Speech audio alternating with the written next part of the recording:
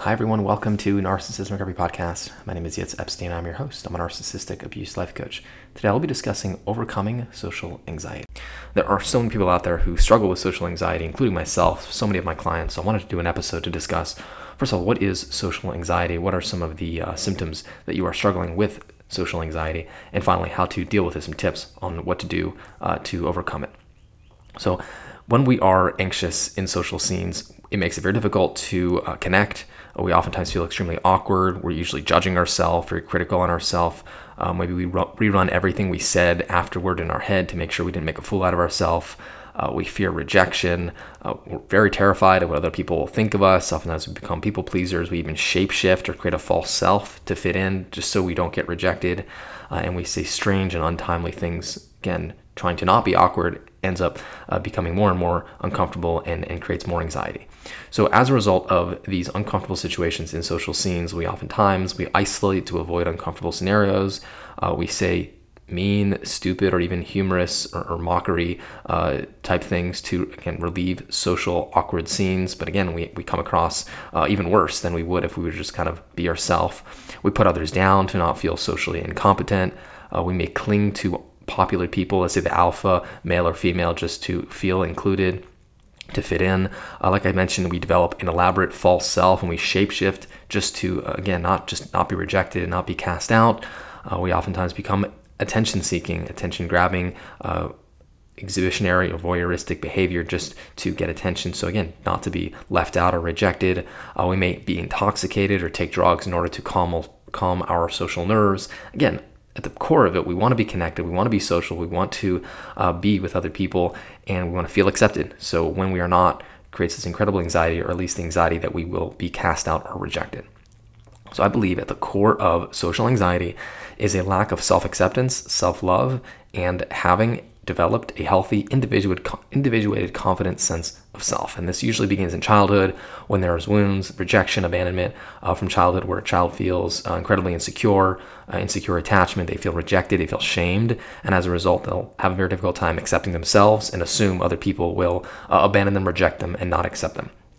And when they do show up to social scenes later on in life, they will assume, based on past experiences, that they will be rejected.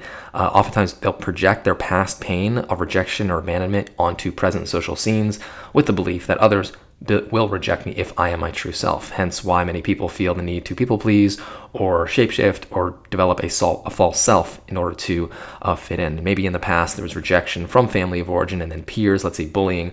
So it's going to create this insecure sense of self, and as a result, make it very difficult to just let your guard down, be vulnerable, and connect in social scenes. And I will add that even though people in many instances are introverted, I do believe that at the core of it, we want connection. So even if you are an introvert, which I actually myself am an introvert, there are times when I like to be alone. I don't like human connection, but I do want to be understood. And there are people who, when they understand me, I feel connected. So again, we all have this need. It's just that some people say have it more in the case of extroversion. But again, even if you are an introvert, I do believe that this need still exists. So now I want to talk about how to develop a confident sense of self so that you can be in a social scene and not have anxiety and really just be yourself and express yourself. First of all, I do believe it takes practice. It's important to just put yourself out there in uncomfortable social scenes. And, let's say you make a fool out of yourself, so what? It's okay if that's the case. Don't judge yourself too harshly. It's a life skill. And just like any other life skill in the world, we need to practice in order to really get good at it. Work to develop communication and relational skills. No one naturally is a brilliant communicator, and I guess some people are extremely gifted, but at the end of the day, it takes work, it takes practice. So work to develop communication skills, relationship skills. It's important to heal your wounds of childhood and past relationships. Let's say you have an abandonment, rejection wound, maybe a social rejection wound. If that's the case, heal that so you don't bring that into your social scenes and kind of expect that to happen again, and in essence repeat the same old patterns, the same old outcomes. It's important not to be a people pleaser. It's important not to attempt to get validation and acceptance for who you are as a person from other people.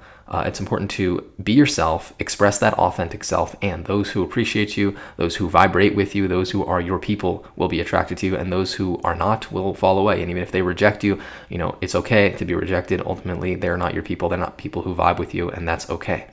Again, don't seek validation. Try not to seek validation and acceptance. Seek connection. And the way we do that is we go inward. We accept ourselves, we validate ourselves, we develop a healthy sense of self, and then when we go out into social scenes, we're not looking for validation and we're not looking to get something, but rather we're simply looking to express ourselves and connect. It's important to check in with yourself. Is the group of people who you are hanging out with, who you are connected to, maybe you've been connected to them since childhood, but are they still people who you want to associate with? Are they making you feel comfortable? Are they making you feel happy after you hang out with them? Are they making you feel less than or shameful? Pay attention to how you feel after you hang out with them. And so important to walk away from people and groups that make you feel less than, shameful, and force you to work to be enough and to get approval. Do what you can to not value yourself based on social acceptance and social status.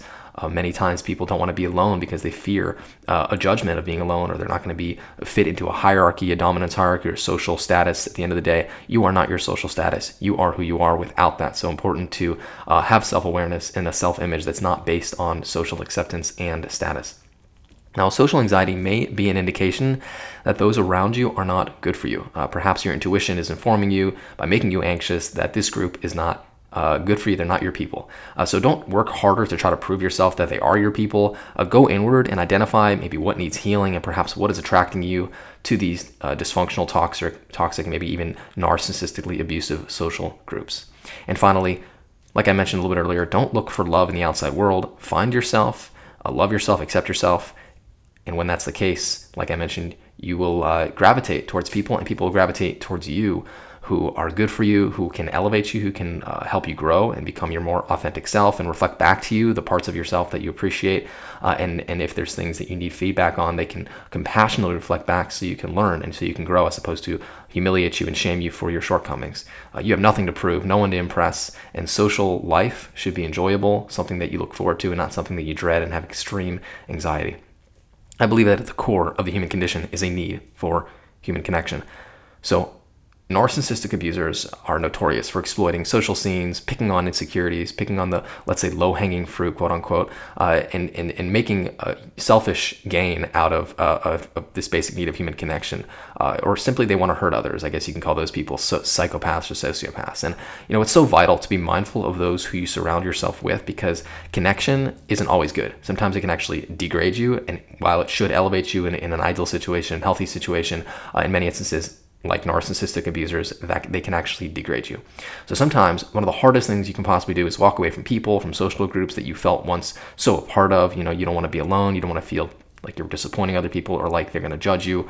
But if you find that you're being disrespected, where you are uncomfortable, and where those around you are not serving you, are not helping you evolve, now it might be lonely, but as I see it, being with those who bring you down is worse than being alone while you explore new people and create new connections. There are always people out there who are happy to connect. We just have to let go of the old and those who are not serving you in order to make space for those who are serving you. I want to finish off with a quote by Nina Simone. It says, "You've got to learn to leave the table when love is no longer being served." So like I mentioned, human connection is so important, but not the type of connection that we have to people please, or that brings us down, lowers our vibrations, and makes us feel less than, but rather people who elevate us, make us love ourselves more, make us appreciate life more, and make us look forward to social scenes where you can feel included, loved, and accepted. So if you are finding yourself struggling with social anxiety, please allow me to help you heal, because healing is more than possible. It's simply about going inward. While not easy, it's understanding what happened to you in childhood, what wounded you, what rejection, abandonment wounds you have, healing those wounds, and then developing a healthy sense of self so you can go out into the world and connect with other people, with social groups that are good for you. If this is a struggle, please reach out for a free 15-minute consultation. My email is info@yitzepstein.com. My phone, 818-210-6049. I want to thank you also very much for joining me for today's episode. Until next time, all the very best.